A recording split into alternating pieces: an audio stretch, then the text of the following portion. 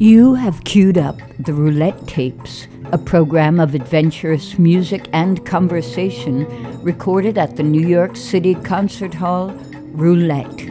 You can hear thousands of concert recordings from Roulette's past and present and find news of upcoming events celebrating innovation and imagination at roulette.org.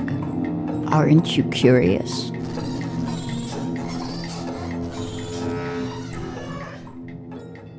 The composer and musician Zeena Parkins is a major figure in the New York City and international experimental music scenes as an award-winning creator of classical ensemble works who also plays in electric bands and free improv groups. How did this all start? Zeena Parkins, an accomplished pianist and accordionist, established a presence in New York's raucous and noisy downtown music scene as a harpist.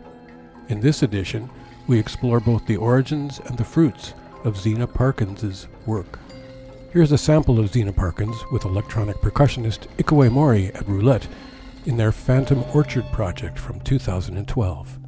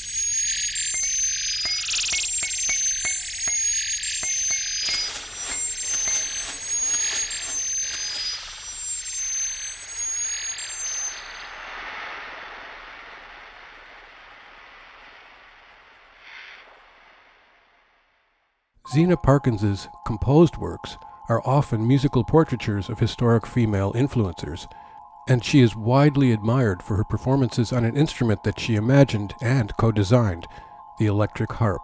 Here is the remarkable story of its creation. Just say something that you would like people to know about this evolution of the harp in your life. I was a piano student, serious piano student, and I studied harp because when I went to high school in Detroit, a Detroit public high school, I want to add at the moment, an amazing school called Cass Technical High School. You auditioned to get in the music department there, and as a pianist, I got in, and they decided to assign all pianists an orchestral instrument because they figured they're already so good on the piano, it won't take them that long to learn a new instrument, because they wanted to socialize the pianists, because the poor pianists are left in the practice rooms alone all the time, and they don't talk to anyone, and they felt sorry for us, and they were going to try to help us. So I was assigned room 105 annex in a building that was 8 stories tall with 5,000 students in it in downtown Detroit. So I go the first day, in the most back part of the ground floor of this building, opening doors, closing doors, opening doors, closing doors. Finally, open the last door into a small room with 8 concert grand harps in it, and a woman named Velma Froud who taught us how to play. And she was a seriously old-fashioned but really great teacher. And if you agreed, then you could learn to play harp in the next 3 years, which I did. The thing is, it was a super intensive, concentrated 3 years of learning to play the instrument, and I knew immediately that was my instrument. Wow. I knew right away I didn't want to be a classical harpist. I mean, I knew a lot. I had a lot of clarity, which is not normal for me. But I didn't know what I was going to do with it, but I knew I wanted to do it. I knew I was good at it. I had a natural whatever. I was super fascinated by the physical challenges of the instrument. And it just spoke to me in a way that other instruments didn't. I love piano, but it just was something different. And it was really nice to play an instrument that had less references. There was, in those days, there wasn't a lot of contemporary harp music written, so it was a lot of playing piano, transcriptions of piano music, which I felt was a total waste of time because most of them had already played on piano and they sounded better on the piano. It was a moment that, it was a moment waiting to happen, what I would do with it. But I sort of learned the really strong basics of the instrument in that time. And I guess we should at least touch briefly on the electric part of this. And then, because you conspired to have an electric one built. Well, right? Yeah, I mean, the thing is, when I came to New York with my acoustic harp, I was instantly involved in so many great things in the mid-'80s, 84, and with Butch Morris and the Conductions, which was the beginning. I now know were actually the very beginning of his conductions that he counted chronologically. Cobra with Zorn, and working with Fred Frith and Tom Coran's Skeleton Crew, and working with Chris Cochran. Yes. I was doing gigs with the acoustic harp, and very soon realized that most of the time I'd be playing my fingers off, and you could not hear me, and only hear me like you do an orchestra when everything clears out and you hear the glissando by the harps play, and it's beautiful, and then everyone comes back to play, and then you don't hear them anymore until it clears out again. So that model was just carrying over in this completely different kind of music. And it was also the blonde girl with mostly guys. So it, on every level, it was such a bad model to be reinforcing on so many fronts. So the first idea was that, I've got to play louder. I have to have more access to being heard. And also, I also wanted to do things that only you can do with electricity, like different kinds of processing. I was really interested in expanding the instrument. So first there were pickups that failed because it just made the harp sound terrible. And in those days, you couldn't go to Kamek or line in Healy and say, I want an electric harp. There were no electric harps. That was going to be my next question. The first thing was that when I was with Skeleton Crew, they really wanted me to play harp. And so I conspired mostly with Tom Cora, and we decided to just bang one together, just to it was see made if the out of 2x4s. It was 2x4s and, secondhand pickups eye hooks and pretty much like eye hooks and, used guitar strings. It was very abject.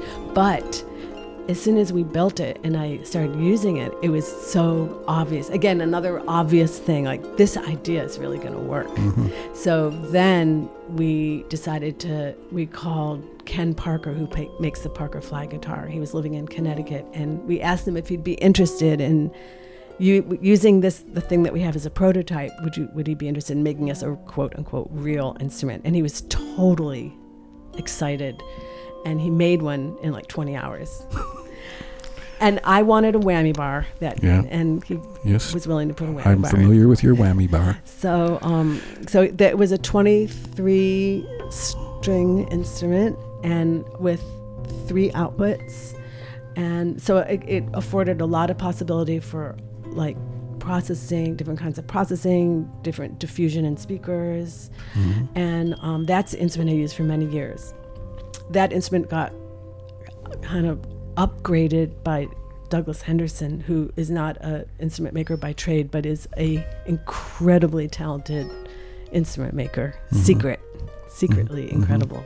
And he said, well, if you put ebony over here, and if you take out some wood over here, and if you replace where the pickups are. He's also an electronics guy. He upgraded that instrument, and then finally, after I'd been working with Bjork for years and had some access to, I was able to pay him to make a new instrument from scratch. So he made the one I currently use, which is, I consider, pretty perfect.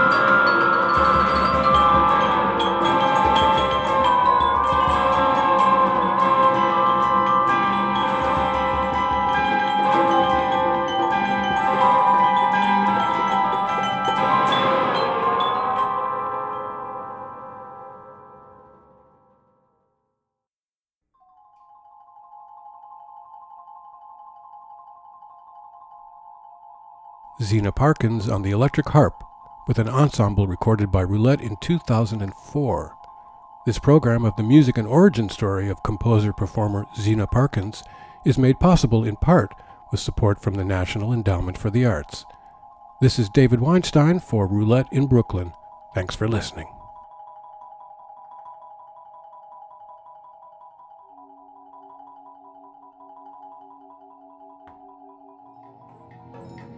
You have been listening to The Roulette Tapes, a program of adventurous music and conversation. This series is produced by Roulette Intermedium. You can find thousands of concert recordings from Roulette's archives and news of upcoming events at roulette.org.